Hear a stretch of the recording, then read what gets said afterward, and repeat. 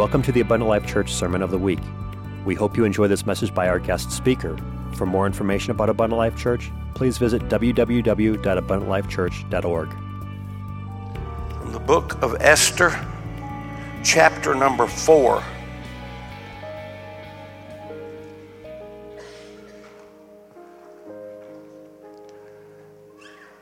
Absolutely one of the greatest stories, the story of Esther. One of the greatest Bible stories, I guess, that there is. This is the story of how a young Jewish woman became queen in a very ungodly state. The most powerful country in the world at that time. Because of her beauty and of the spirit that she possessed, she became queen. Now, being queen carried a lot of power, but it did not carry enough power to do what needed to be done. So after she had become queen, and when word had kind of, you know how bad news travels fast. Good news usually stays in the closet. And after word had leaked out that she was a Jew and that her uncle was a Jew, or I should say that it leaked out that her uncle was a Jew and he had no favor with the guy that was the right-hand man to the king. Things got bad for the Jewish people. So I want to read just a small portion of this.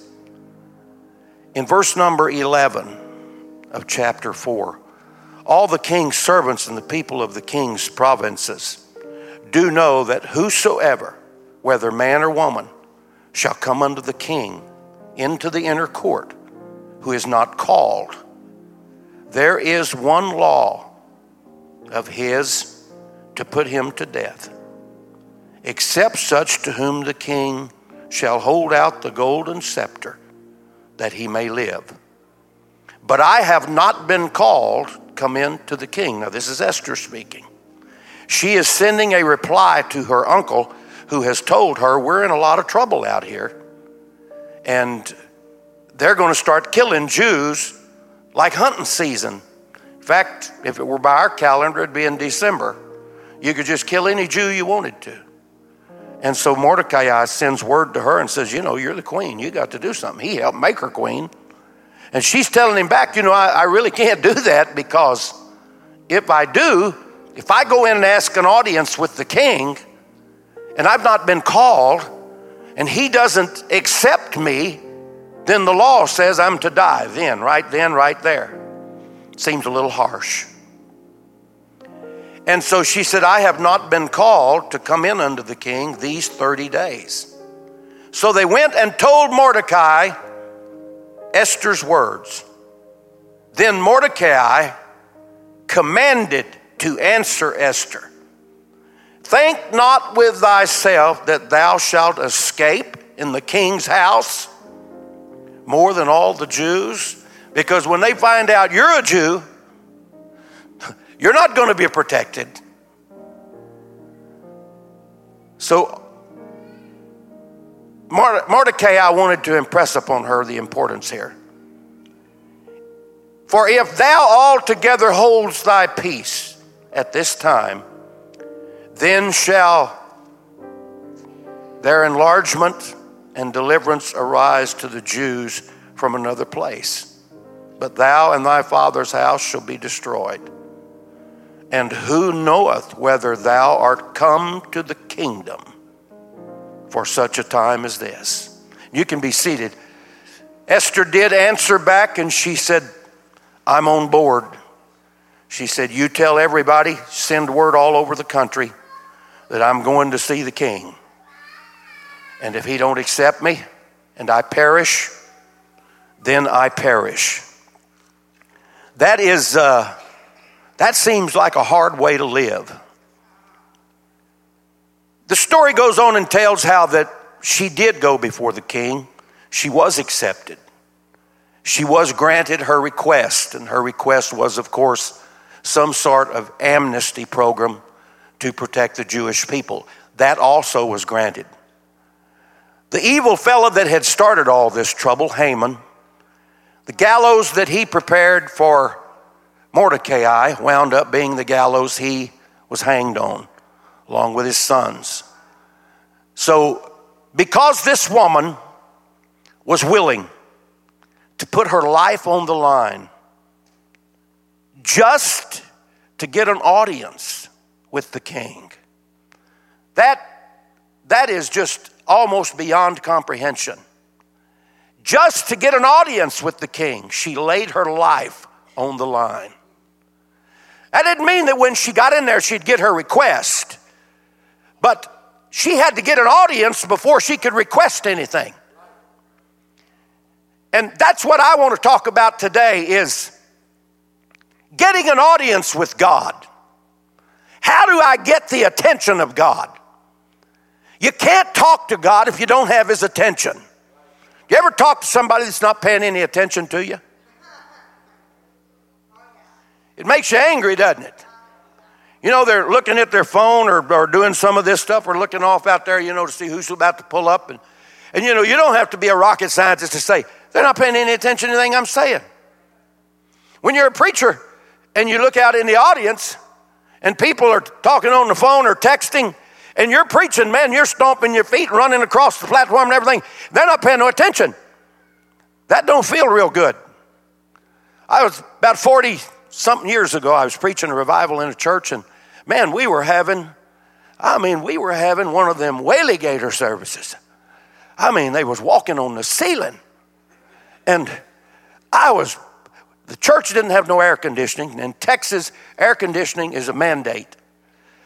And it was in the summer, and it was hot. They had the windows up, and they'd have them old ceiling fans. And I was preaching. I had my tie undone. My coat was off. I was sweating like a pack mule in a gold mine. And to tell you, we were having church. And I looked back toward the back, and this one guy was a regular in that church, and I knew that. I'd been preaching there long enough to know that he was a regular. He was an integrated part. And every service, he went to sleep. And I'm preaching like that, and that guy was sound asleep. He wasn't just nodding. This guy was in la-la land. He was having dreams. And it rubbed me wrong. I was young, full of vinegar. Man, that old church, it had an echo in it because it had them high ceilings and all that business. And I grabbed my Bible and closed it, and I reared back, and I hit that pulpit so hard it shook that whole building. And that fella nearly fell out of that chair. He woke up, he come alive, and I thought, that's good enough for him. I ought to go back there and lay hands on him, sleep through this. This is good stuff. I kind of understand sleeping through bad preaching. I've done a little of that. See, I'm honest too. But to sleep through good preaching, I couldn't get that. I didn't think he ought to be sleeping through my preaching. I went to another church shortly thereafter. Fellow sitting on the back row had his children. His wife was playing the piano. And I was watching him from the pulpit, from the platform. And his little boy was just running up and down the bench, up and down the bench. He was in the back. People get up and sing. People get up and talk. And this guy's oblivious. He's nodding off. He's trying to stay awake. And he finally fell just plumb off to sleep. He just gave up. You ever seen that happen? You ever sat behind somebody in church and you knew what was going on, and they're trying not to do it, and you've seen that, hadn't you? Sat behind them, and it's funny when they finally go, and it's over, and it's over. And then when they wake up, they try to cover it like. And so I kept watching this guy, and he just went out. His head dropped, his chin went to his chest. He was all done. And the little boy, the preacher, I wasn't preaching. I was on the platform, but another guy was preaching. He had come up and he was preaching about hell and going to hell. And while he's preaching about going to hell, this guy finally just drops off. And the little boy's mean. He's a mean little old kid. He's running back and forth across there. And he had a blanket, and he was slinging his blanket over his head like he was Superman or something, and nobody's bothering him. And finally, he flings that blanket, and it looks like the Wizard of Oz or something. It just floats through the air and landed on top of his head and just gently settled over him. And of course it woke him, and when he opened his eyes, he was in darkness. And he screamed like a panther. He thought, the last thing he remembered, he's talking about going to hell. He thought he had went there. So you see, bad things can happen to good people when they fall asleep in church. You might say, what does that have to do with Esther? Well, you have to have people's attention in order to communicate with them. You can't negotiate a good deal if somebody's not paying attention. And I will confess to you that I'm one of the worst in the world, because my mind is usually running 100 miles an hour. My body's got old and can't keep up with it, but the mind still tries. And I will sometimes at home, when I'm there, I'm not at home. I'm there, but I'm not there. And my wife has covered for me so many times, and she'll tell guests, they'd say, you know, your husband, he acts like we're not even here. She said, he don't mean no harm. She said, he's somewhere. He's traveling somewhere. I don't know where he's traveling. And he's doing something, but he don't mean no harm. And then she'll come and tell me, you got to stop doing that. And so one day I was sitting there, and one of my grandkids came in. They said, Papa. And I'm sitting over at my computer, and I'm thinking, man, I'm doing something. I'm really into it. And finally my wife comes over, and wives, you know, they have liberties that most folks don't have. So she walks over and says, and hit me. And of course I snapped. I said, what? And she said, why don't you pay attention to her? And I said, what does she want? She said, I don't know, but she's been calling you for 10 minutes. And you don't answer her. And I felt awful. So then, of course, you know, immediately I transitioned from the worldwide evangelist to the humble grandpa. And I wrapped her in my arms, and I said, I'm sorry, baby. And she told me what she wanted. All she wanted was an audience with me. That's all. Just an audience. And after she got the audience, then she could state what it was that she needed. We as people of God take for granted a lot of the things that have been given us. And our country has went in such a direction that we really have no idea where it's going. We don't know what to expect tomorrow. In my lifetime, I never imagined seeing great America like it is today. I just never imagined it. I never have, in my lifetime, felt the fear and the anxiety that I feel, not a fear, not that I'm fearful, but of what's going to happen, what's in future for our children. Just this week, the polls showed, they took a poll and showed that 7 years ago that Christianity ranked at 78.1% in America. And in 7 years, just 7 years, it dropped nearly 8%. Agnosticism and atheism went up by 50%. Those are staggering numbers. The Muslim religion increased in America while Christianity dropped. Those are frightening. In just about 3 or 4 short weeks, the United States Supreme Court will render a verdict that affects every church and every American. It will be the greatest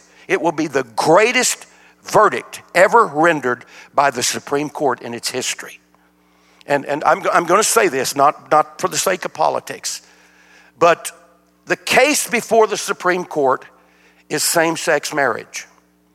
And so many people think, well, that's, you know, let them do it. It's okay. Just let them go on. They can live their life. That's not how it works. If the court rules in favor of this, it will affect the Church of Jesus Christ in a more dramatic fashion than anything in our history. It's worse than the takeovers in Rome because it's being done at such a high level. And there are so many millions of people affected that this now I know no weapon that's formed against the church can prosper. And every tongue that rises up against it in judgment, you're going to condemn it. I understand that. I know that the gates of hell cannot prevail against the church. But we are here. We live here, and we're instructed to occupy till he comes. So we want this to be as good a place as we can make it to live in. And that's why these things affect us so dramatically. And you might say, well, I don't need any of that because I've got faith in God and blah, blah, blah, blah, blah. Well, you may have, but there's a lot of other folks that here that aren't in that position. There are a lot of children that don't know where they're going. They don't know what tomorrow holds for them. So it's imperative that we pray and we fast and we seek the face of God and ask Him to move upon these men that are in the Supreme Court and these women, that they will render a judgment that will benefit the body of Christ. I'm serious when I say fast and pray, because it's going to change the fabric of America so dramatically. If this comes to pass and they rule in favor of that, it will change everything in our school system. It will change everything in our governmental affairs.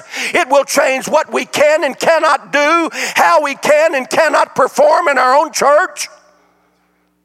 It's critical. So the only way we can change that's not with bullets. I'm not advocating a revolution. It's with us praying. Something happens when you pray.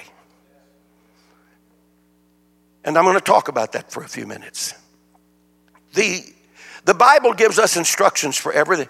God didn't put us out in the lake and say, well, here you are now. You just find your own way. This God is so powerful. He is so incredibly powerful.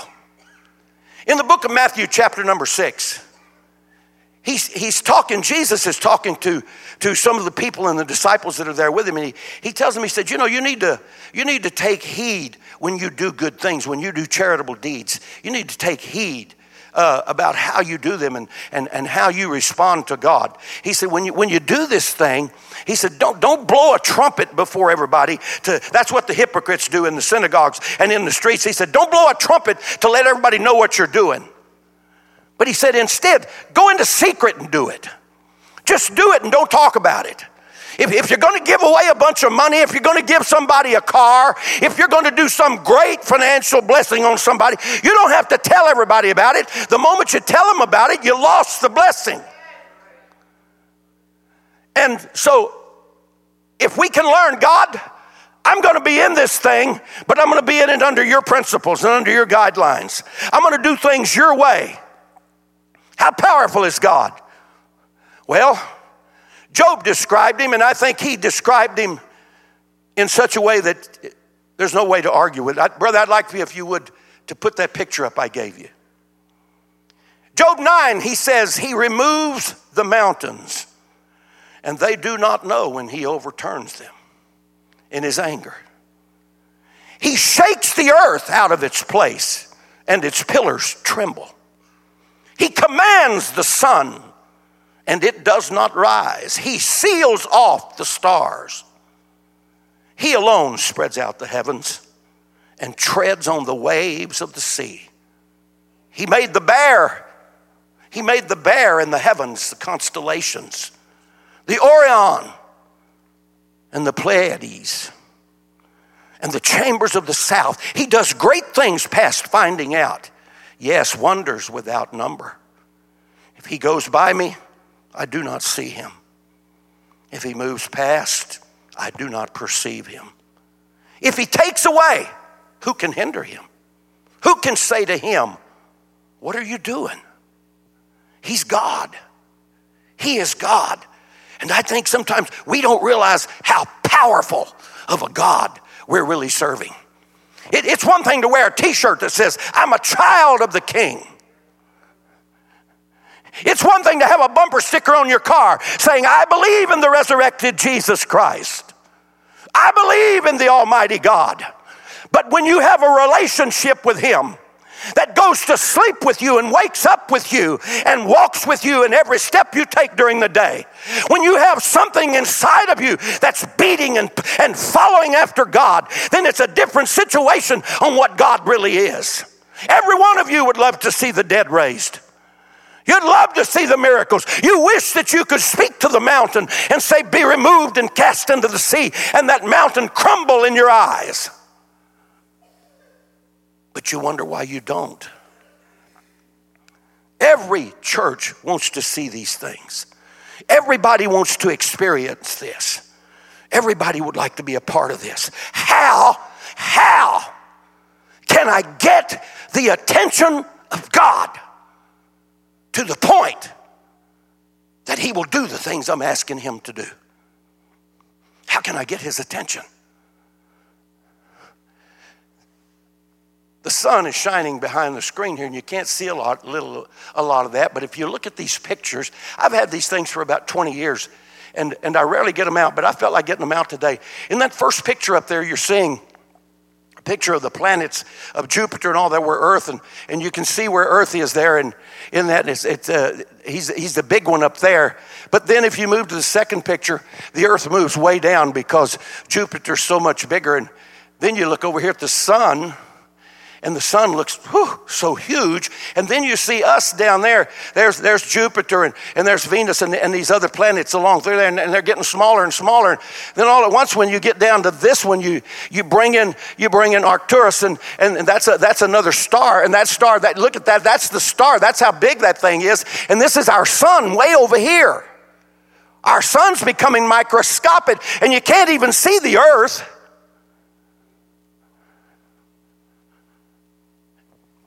Some of these are named in the Bible. Our scientists have discovered where they are, pretty much.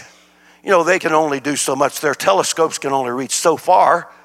But when you look at Antares over here, Antares is a monster, and our sun is not visible.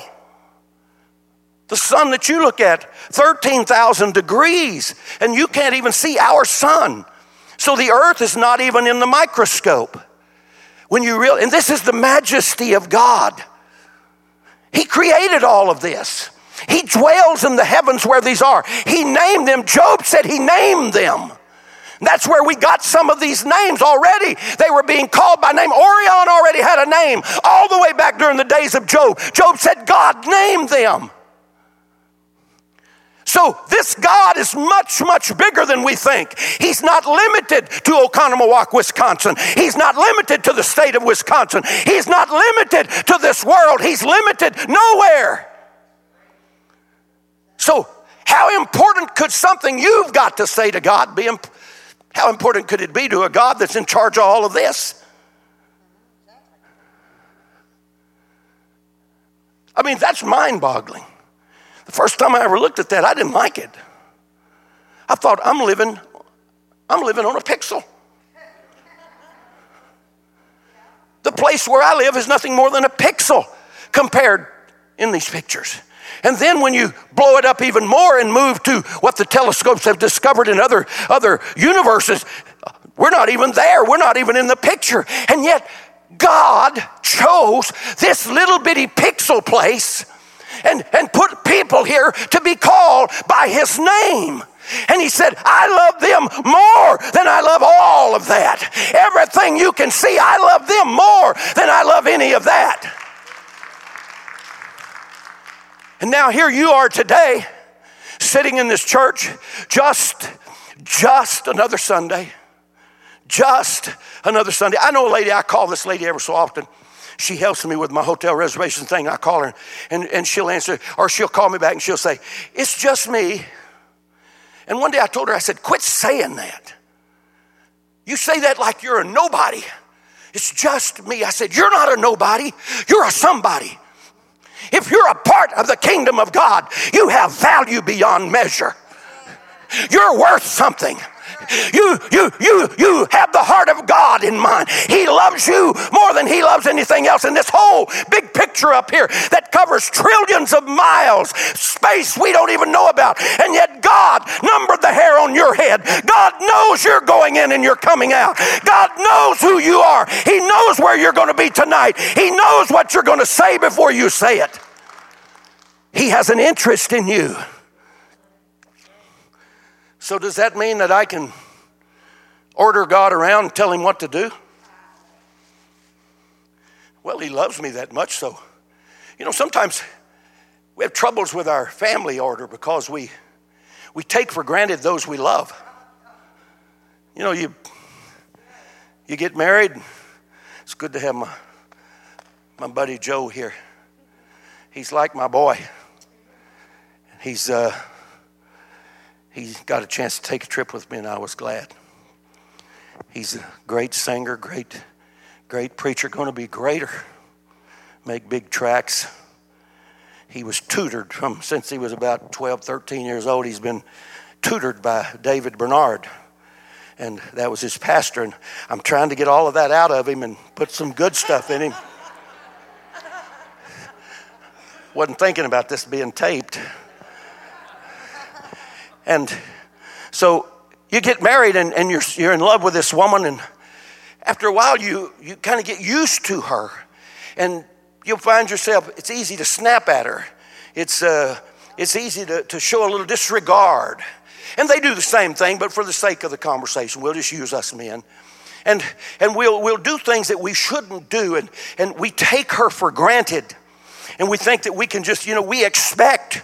You come home, you're an hour late for dinner, she ought to keep it warm. And we come home expecting things. And we do the same things with God.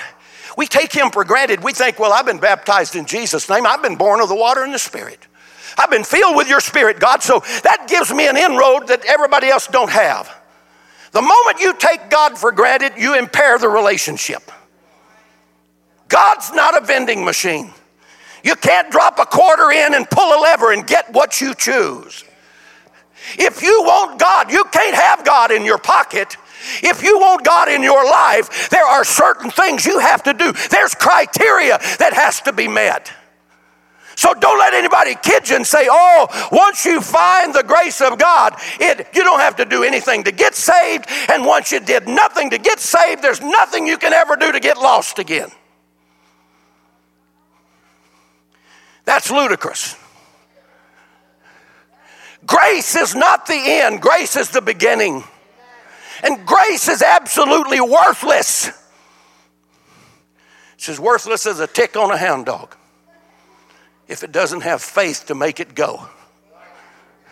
Faith activates grace. It's in the Bible. We're saved by grace through faith. And that not of itself, it's the gift of God. So faith is what makes grace work. So when you go to God, you can't just go and say, I'm going to grab the grace and from now on the rest of my life do anything I want. I got the grace. What are you doing in this place, man? Why are you in here on a Friday night? You're a Christian. Yeah, but I got grace in my pocket. Don't work like that. So how can I get the attention of God, a God this majestic, this powerful? I could spend the rest of the day talking about the power of God. How can I get this God? How can I get his attention? When Solomon built the temple in the 6th chapter of 2 Chronicles, he's getting ready for the formal dedication. Never been a temple built like this. And he's building this place, and he prays. He starts to pray. And if you read in the 6th chapter of 2 Chronicles, this guy prays a long prayer. He prays a prayer for the future. He's saying, God, if these people, if the people here, if your people, if they ever wander off in the wrong direction, if they ever forget where they are, who they are, and on, he's praying this prayer. And he creates a half a dozen different scenarios for God. And under each time that he petitions God, he says, if they do this, and they lose favor with you, and your presence and your power goes away from them, because it will go away and it can go away. If they turn around, if they come back to you and cry out to you, then will you hear from heaven? 5 or 6 times Solomon prays, and he creates these scenarios. He's trying to cover every base that he can. When he's done, when this day is over, this dedication, they have sacrificed 22,000 bulls. 22,000 bulls. 120,000 sheep and goats slaughtered and sacrificed, burnt offerings to God. Man, these people were serious. Here we are in the New Testament. We don't have to kill no bulls. We don't have to kill no goats, no sheep, no turtle doves. We don't have to do any of that thing. We don't have to, Brother Kylie don't have to go home tonight soaked in blood. Jesus said, I'm going to make it easy for you. I'm going to give you something nobody in the past has ever had. I'm not going to be with you. I'm going to be in you. And I'm going to change the procedure. I'm going to go and do this slaughtering thing once and for all. I'm going to become the sacrifice. I'll be the lamb. I'll let them do it to me. And everything they do to me will be for you. And every drop of blood I shed will be for you. And that blood will be yours for the rest of time. And he says, here's all you have to do to maintain the relationship. You present your body a living sacrifice, holy and acceptable unto God, which is your reasonable service. That's all you have to do is present your body a living sacrifice. So we become the sacrifice. The Apostle Paul said, every day I die. I die to me. I die to my worst enemy. That's me. When I've got problems, I don't have to go far to find out where the problems are. All I need to do is look in the bathroom mirror. Every one of us ought to carry a compact so we can flip it open every now and then and say, yep, that's the culprit. Close it up, put it back in our pocket. We are our own worst enemies. And Solomon covered the bases. And when he got home and that thing was over, no doubt he must have been awful tired. God visits him that night. Brother, you can take it down for a minute and put up 2 Chronicles 7:14. He says, God, I thank you for everything you've done. I trust you. I believe you. And he laid it all in God's hand. And that night, God speaks to Solomon. And he says, Solomon, I've heard your prayer. I've heard you.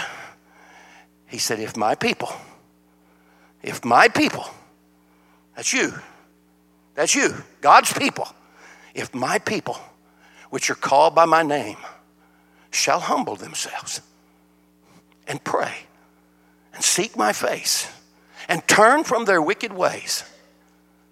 Isn't that beautiful? You want to get the attention of God? When you leave here today, you're going to know how to get the attention of God. It is the only way to get the attention of God. It's the only way that you can reach the throne room. And if you're worried about getting accepted, strike that from your mind. If you make this criteria, things are going to change for you. He said, number one, this is for my people. Everybody see that? Not for everybody that comes along. He didn't say nothing about Babylon. He didn't say anything about Persia. Nothing. He said, if my people. And when Solomon prayed, he prayed, God, this is concerning your people. This is concerning the people that love you, that worship you, that esteem you highly. This is about your people that I'm praying. And God said, okay, if my people humble themselves, the ones that are called by my name, if they humble themselves, seek my face, turn from their wicked ways. Then, that's the biggest word in that scripture. Then, because that's what Solomon said. If they turn back to you, God, then will you hear? God said, if they do these things, then will I hear from heaven, and I'll forgive their sin, and I will heal their land. Let's put a little logic into this. If you don't do that, does God hear you? Does God hear you if you don't do that? What's the one of the things that it's impossible for God to do? Lie. So if God said this, he said, if you do this, I will do this. So if I don't do that, God can't lie. He said he would hear me if I did it, so if I don't do it, he doesn't hear me. This is going to start to resonate now here in just a minute. And you're going to say, dear God, all these years I've been praying all these prayers and asking God to do all this stuff. And I thought that God wasn't listening to me. I thought that God didn't care about me. I thought the heavens were shut up. I didn't think there was ever going to be anything done in my life. And all along, it wasn't anything to do with God. God didn't go on a trip. God didn't take a vacation. God wasn't sleeping. It was the way you tried to get to the throne. You tried to come into the throne room, and you weren't even supposed to be there because you had not met the criteria.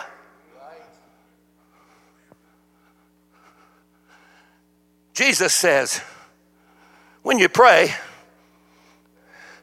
he said, I want you to remember something. I'm paraphrasing, of course. He said, your prayers don't always get answered. Now, he didn't say it just like that, but you'll understand it when I finish it. He said, you have not because you ask not. And when you ask, you ask amiss. What does that mean? Criteria. That means you didn't ask right. There's a right way and a wrong way to ask. Sometimes we make a statement to God and not a question. Like we used to, you try that with your parents, you don't usually get far. Dad, I need $15 right now. Give it to me. Boy, thanks for asking. We treat God the same way. Well, God, I'm in need. I need you to help me, God. And then I've had people so many times, they said, I prayed, I really sought God, I went to God, I told God what I needed, and God didn't listen to me. No, God didn't listen to you. God didn't hear you. God could not hear you because you had not done what you were supposed to communicate with him.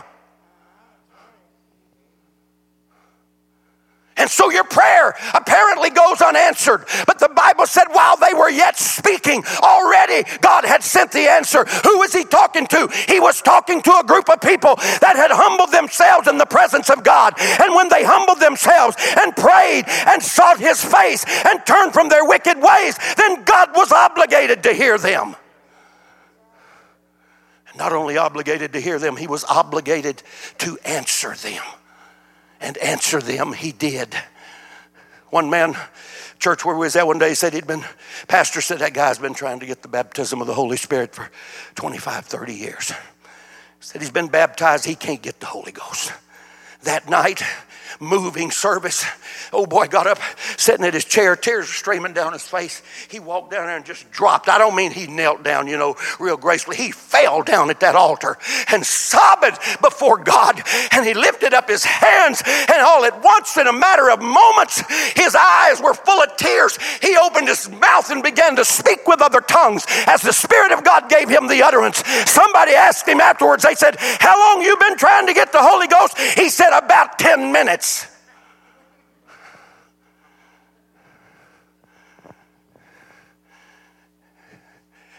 Ladies and gentlemen, if we will get this scripture, which we quote, if we will get this scripture into our spirit, I'm not usually this, sensationalize anything, but God has given me a revelation, and God spoke to me and told me the answer to everything we need. Everything that we need is in this scripture right here. It's not that we're not going to God. We're just not going on God's terms, and we're not willing to lay everything down, push everything out, put everything out of our life that doesn't belong there, and come to God in a broken form and say, here I am. I want you to do this, God. And God's simply saying, if you want me to do it, then I want you to come on my terms. If you come on my terms, all of that universe that you showed a while ago, you become part of it. There's nothing can harm you. No weapon formed against you can prosper. Every tongue that rises up against you in judgment, you'll condemn it. But you cannot do things on your own terms. You can't make your own rules. You can't set up your own little club. You have to come his way. Now, real quickly, there's a publican and a sinner praying. And the Bible said that the sinner was over out of view from everybody, and he's sobbing. He's looking up toward heaven, and he's literally beating himself in the chest. And he's saying, God, have mercy on me, a sinner. And then the publican, he's the upper echelon. He's over there just a short distance away. Oh, most holy Father, we thank thee and we honor thee. And he paid his tithes. He gave his offerings. And he prayed his pious prayer. And Jesus made it clear. I didn't hear a word he said. But this guy over here that has fell down in ashes, this guy that has broken down every wall, this guy that's laid everything in his life out of his life. Why do you think David prayed and said, God, I need you? Why do you think that David was the greatest king in the history of the world? Why do you think that it was David that God established an everlasting kingdom with? Why? What made David different from anybody else? Because David was a man after God's own heart. Yes, he made mistakes. Yes, he had failures. Yes, he didn't always make the right decisions. But he was a man after God's own heart. He was a man that said, God, help me find your will. Search my heart, oh God, and know me. Try me and know my thoughts. And see if there be any wicked way about me. And lead me in the way everlasting. Let me be what you want me to, God. Let me be what you want me to be. No strings attached, no price tags. I want God's presence in my life. How much are you willing to pay for it? What will you give? What will a man exchange for his own soul? How much is the power and the presence of God worth to you and to you and to you? How much is it worth to you? Could you just push everything out? Throw everything down and say, God, I want you. I want you more than I want favor with my husband. I want you more than I want the love of my children. I want you more than I want fame and fortune. I want you more than I want anything else. I tell you, you want to see this church explode, and this church should. And I pray, God, it will explode. You want to see it explode? You change the way you're doing it. You say, do you mean we're a bunch of sinners? Not at all. I'm not here to rebuke you or chastise you. I hope I'm not hurting your feelings. What I want to see a change in you so great that when you explode spiritually, it will circulate through this body, and this body will double in size in a matter of months if you will allow it. You hold the keys to what it is you want. You're like Dorothy in The Wizard of Oz. She had the shoes all the time. All she had to do was, she was already wearing them. We say, well, I don't know what to do. I got to get God to give me more faith. There's no more faith for you. You already have what you need. So the writer of the New Testament said, you don't need to get more. You need to use what you got. Just stir up the gift that is within you. Stir it up. Motivate yourself. Get moving in the right direction. Dear God, turn Abundant Life Apostolic Church, I pray in the name of Jesus Christ, turn it into a house of prayer. Turn it into a house of prayer. Turn it into a house of prayer. Turn it into a place where people will come and humble themselves in the presence of God and seek His face and turn from their wicked ways. And if we do, seats will fill up. They will come in places you least expect. You can't sing them in. You can't pass out enough flyers to get them here. But I can tell you one thing. When the power of God begins to move, you won't have to find them. You won't have to run an ad on the radio or the television. They'll find you. They will find you. When rumors or I shouldn't say rumors, when stories start to circulate. Man, did you hear what happened over on Sawyer Road? You know that church over there, that whatever color it is, it's gray or something. They say, no, what happened over there? Man, they had a man raised from the dead the other night. They had somebody walk out of a wheelchair the other night. Somebody was blind and got their eyesight. Man, they'll come to see what you're doing. You won't have to go get them. Jesus Christ never solicited a crowd. Never.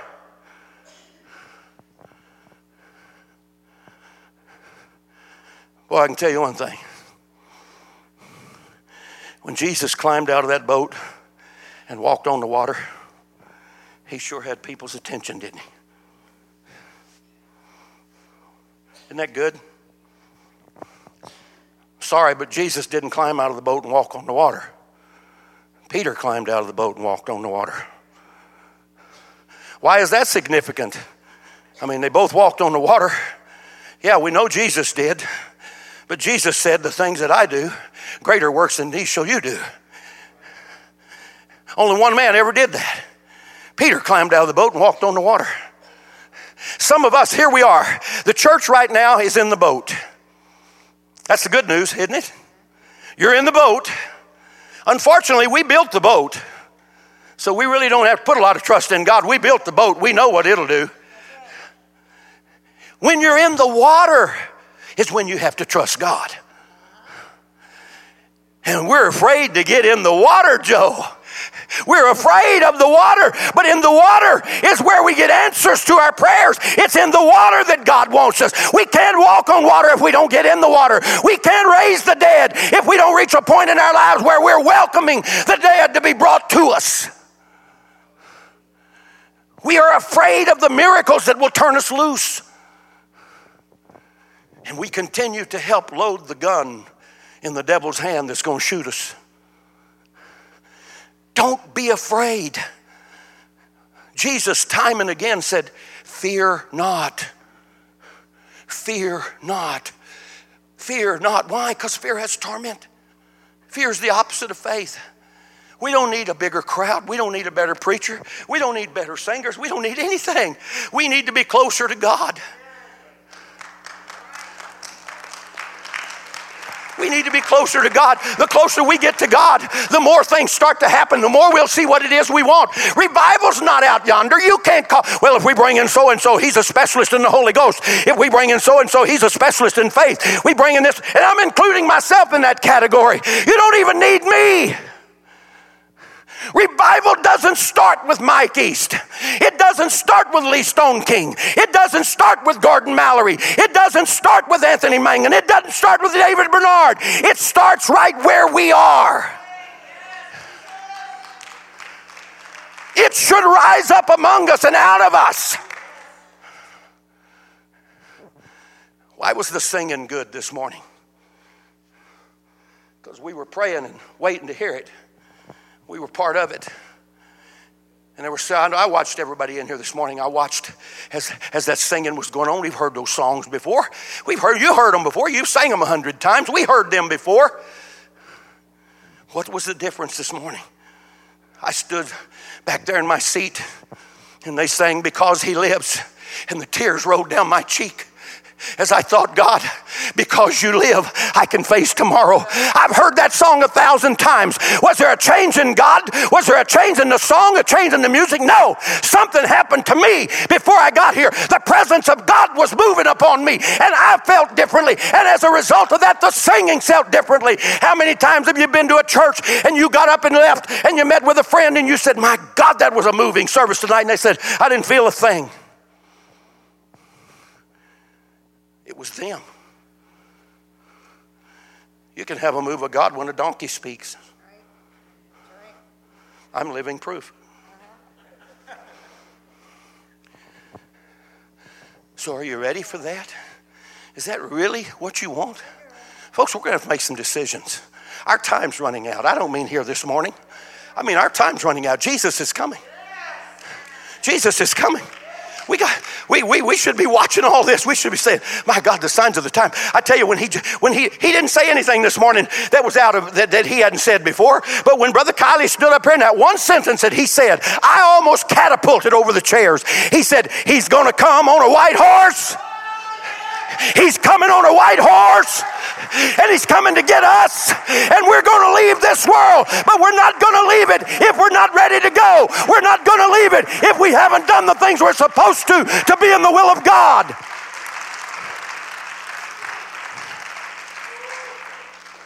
My Lord Jesus, help us.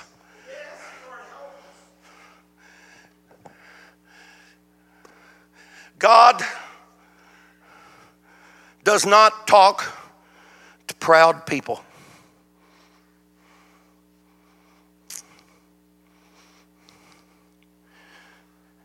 If you're driven by pride, you're not going to hear from God. I can answer that for you out front. How do you know? How can you say that you're not God? Because I read the book. The Bible said pride goes before destruction. So if pride is coming, destruction's right behind it. So if it's you that has pride, if your life is consumed with pride, I got some bad news for you. There's going to be some sad singing and some slow marching. Because right behind pride, the Bible said, is destruction. So when the Bible said that God resists the proud, He resists the proud. That really means, if you study out the word, it means He actually fights against proud people. He resists the proud, but He gives grace to the humble. Well, I thought grace was activated by faith. Faith is activated by humility. Woo, son, I'm in a can of worms now. Faith is activated by humility. If you are not clothed, as you read in Peter, he said you have to clothe yourself in humility. And when you clothe yourself in humility, faith starts to work in you. And when faith starts to work in you, grace starts to work through you. And all at once you become this magnet of God that attracts people, that attracts those that are in trouble. You all at once become an instrument in God's hand of mercy and righteousness and peace and power. It doesn't even matter who you are. I watched a little 10-year-old girl. One night, she wasn't a preacher. She didn't have a position in the church. She was 10. But I watched her lay hands on her sister, who had strep throat so bad that her throat had closed. White pus pockets everywhere, 104 fever. I watched as that 10-year-old girl just touched her little sister and cried and said, Jesus, please heal my sister. And not the next day, not the next hour, but in less than 30 seconds, God healed the baby sister. We opened her mouth and looked down her throat. Every pus pocket was gone. The swelling was gone. The redness was gone. The fever was gone. Why? Because that little girl was clothed in humility.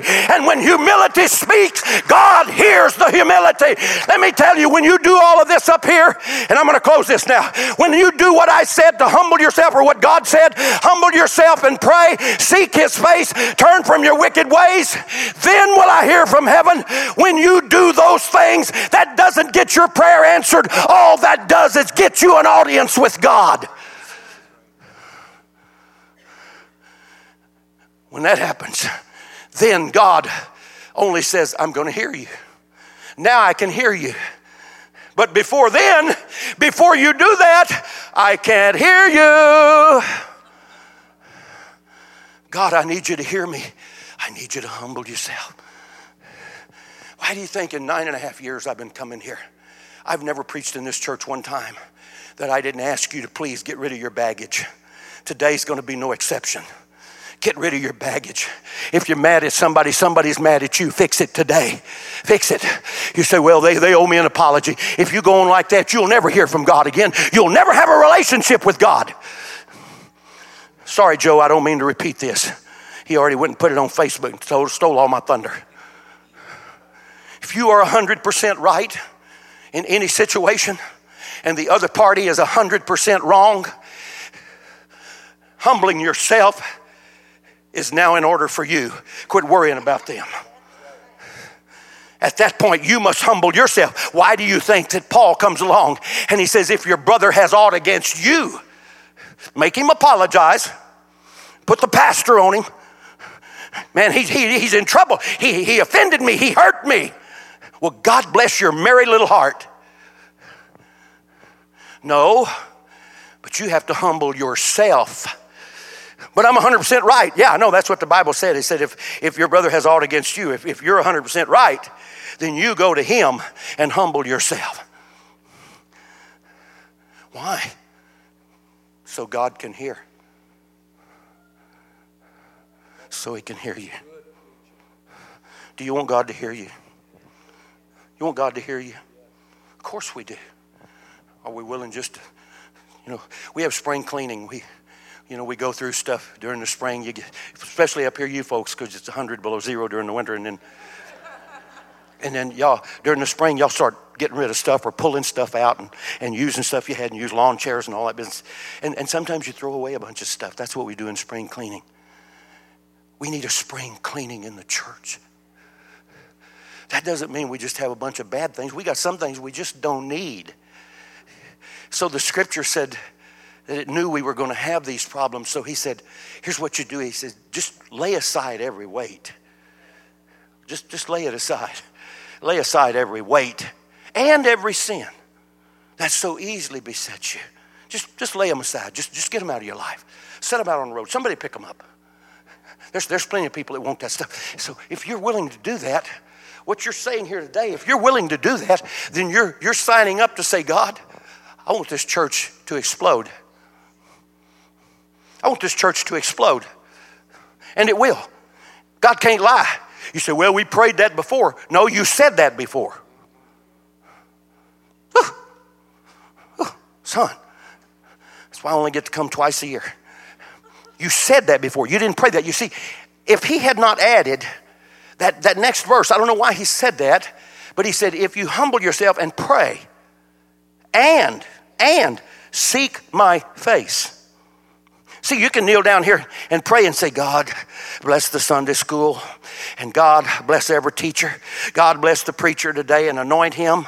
And we're thankful, God, for everything you've done. And bless the church, God, and blah, blah, blah. You know, we're praying. That's what we're doing. We're praying. And God, do this. And we say, well, God, why didn't God answer? Why didn't God answer?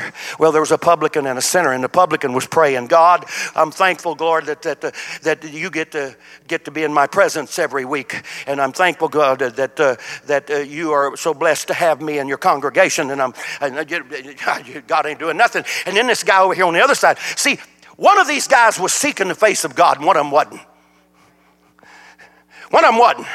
This ain't an aisle runner, and it ain't a chandelier swinger. This one here will tell you why you're swinging on the chandeliers, and this one here will tell you why that you can turn flips through the church. This is why, because that publican was not seeking God's face.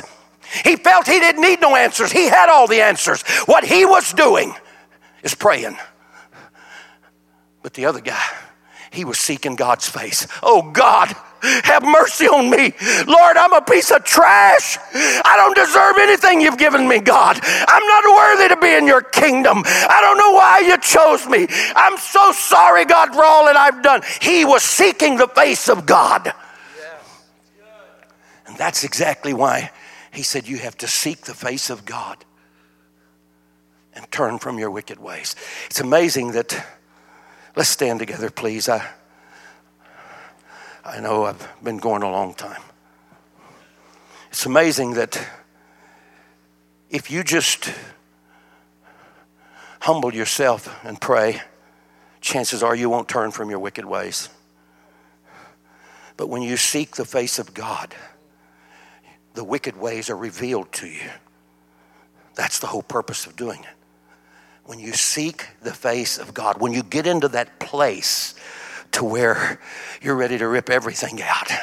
Yeah, I mean, the tears are coming now, and the lips are quivering, and your hands are shaking, and you're starting to see things that you said and things that you've done that you shouldn't have. All at once, there's something going on inside it. It wasn't like it was when you prayed yesterday or the day before. Something different's happening. What is it? You're seeking the face of God. And when you seek the face of God, no man can look on the face of God and live. So we seek his face. Hopefully we'll get his hindquarters. And when we do, all these things are revealed to us. And when these things are revealed, we start turning them away, son. Turning off the spigot, getting away from them. I'm not doing that no more. I'm not saying that no more. I'm not going to involve. I'm not going to miss no more prayer meetings. I'm going to start paying my tithes. I'm going to give in the offering. I'm going to pray for the preacher instead of eating for supper. I'm going to do the right things. And then God said, I'll hear you. All you got was an audience. By doing that, you didn't get the answer to your prayer. All you got was the audience. Now your prayers can come before him. And once Esther put her life on the line, everything was there. If I perish, I perish. That's a state of mind that's hard to get to. If I perish. But I will tell you that it is the state of the mind that the church must go to where we stand in God's presence naked and undone and say, God, if I perish, but I need your will in my life. If I perish. And then God can hear your prayer. And all at once, you start getting answers that you never got before.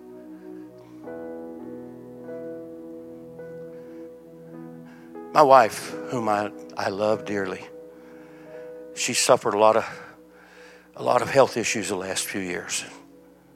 And I know a lot of people are, because there's a spirit of infirmity loose in this world. And she got bad at times that I didn't think she was going to survive. But whatever was causing all of the other things, and the doctors did everything they could do, her hair started falling out. I mean, just falling out. She would call me in there and she's in tears, and the bathtub would be full of hair. And she got to the point, and you didn't see her because she wasn't traveling much, and I think that's probably why she didn't want to travel with me some, because she was going bald. You could see all of her scalp. I mean, her hair was just barely down to here. It wasn't cut. It was just, she lost it. She was she just felt so humiliated. And we sought God. I mean, we thought we did. But one day we really got serious.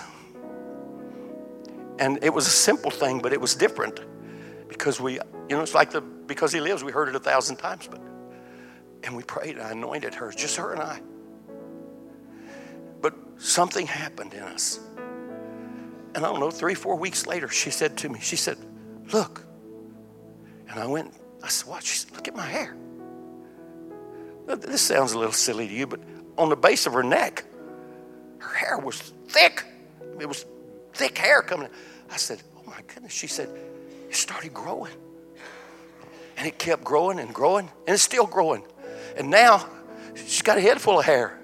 She can put it in a ponytail. Her hair used to come way down here. Now it's growing again. What did we do differently? Nothing was wrong with God. We just hadn't reached a point to where we really wanted that to happen. Desperation. Desperate people take desperate measures. Come on, folks, be honest with yourselves. There's a bunch of us in here today. We're not desperate. We're desperate, we say, but we're not really desperate. When we get desperate, we'll do things we never did before. Would you like for God? Wouldn't you like for God to move in your life? What's it worth to you? What's it worth to you?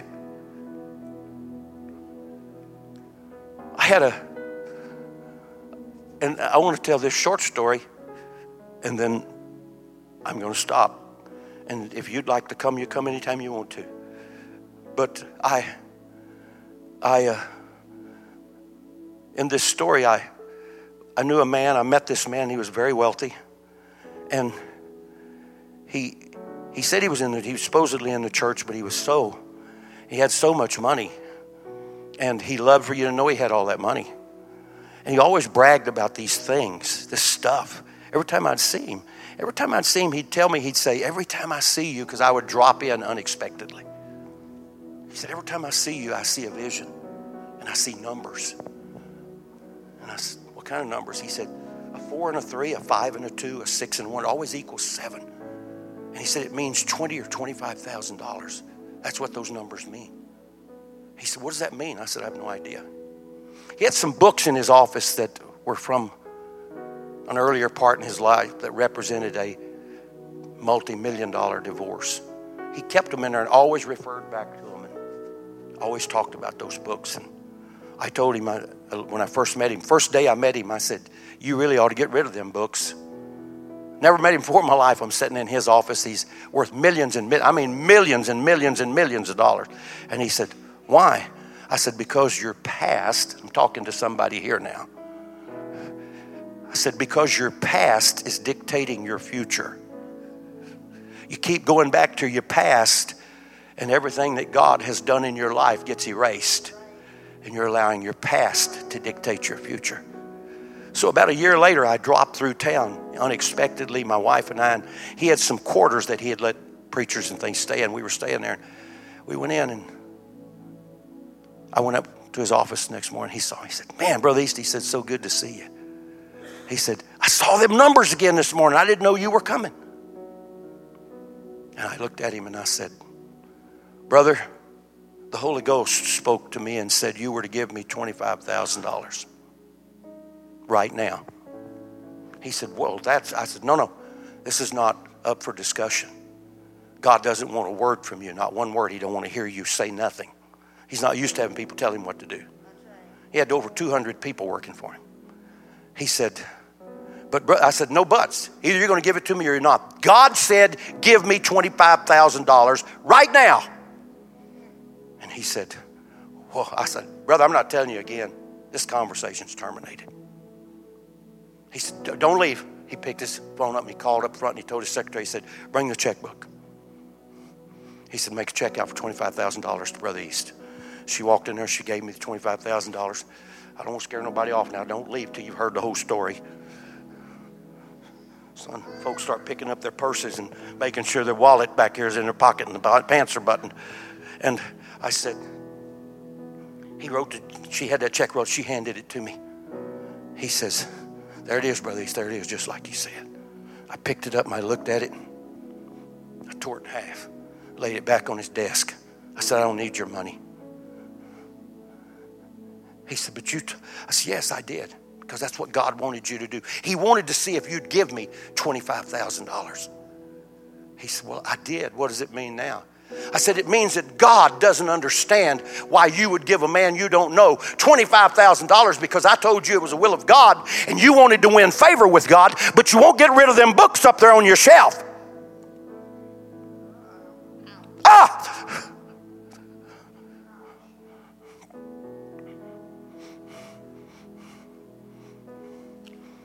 I'm not trying to copy Capital One. I'll just ask you, what's on your shelf? What's in your wallet? You can talk church all you want. You can play church. Or you can be the church. And you get to make the decision. It's not noon yet, so I didn't go too far. I still beat the Baptist. What's on your shelf? What's in your closet? What's in your safe? What are you hiding? What would you like God to do in your life? How bad do you want him to do it? Remember, he's not a partial God. He's a whole God. You can't just have a portion of him. It's the whole thing. It's a package. So what would you like? Come on, it's still early. What would you like? What would you like to do today? What would you like to tell God? What would you like to come down here and tell God? What would you like to talk to him about? Well, whatever it is, just wait until you humble yourself. Humble yourself and pray. Seek his face. And then turn from your wicked ways. Do that. Just come. And then you've got God's ear. You want to get his ear? I'm telling you how to get it, but you're not going to get it till you do that. So would you like to get the ear of God today? Anybody? Anybody want the ear of God? Pastor wants it. I know he wants it. You want the ear of God? Once you do this, you open a whole new world in the realm of spirituality. It opens a whole new world, Sister Kylie. All at once, what seemed impossible is possible. All at once, what was way off out yonder somewhere is now a reality. You can reach out and touch it.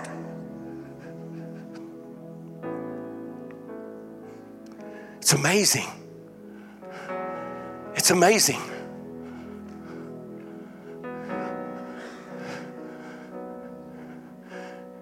It's not the will of God that any should perish, but that all should come to repentance. All. If all are supposed to come, who's not supposed to come?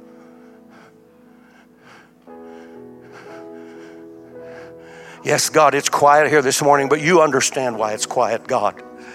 We're fighting a battle here. We're wrestling with this thing, God.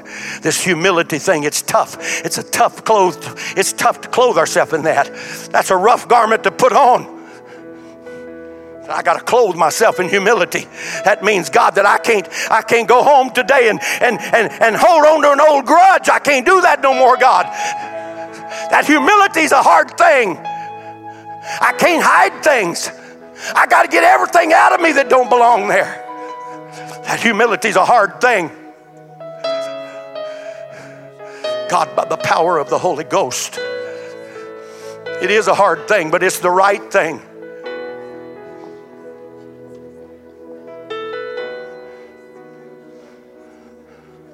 Help us to do the right thing, God, in the name of Jesus Christ. Help us to lay aside every weight and every sin that so easily besets us, God. Help us to open our closet, Lord, and look inside and dig everything out that doesn't belong there. I know you're coming, Jesus. I know you're coming. And I have to be ready to meet you, God, and I'm not sure that I am.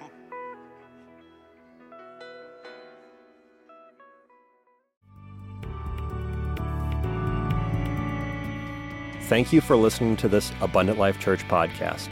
We pray it has strengthened your relationship with God and will continue to be a light unto your pathway to heaven.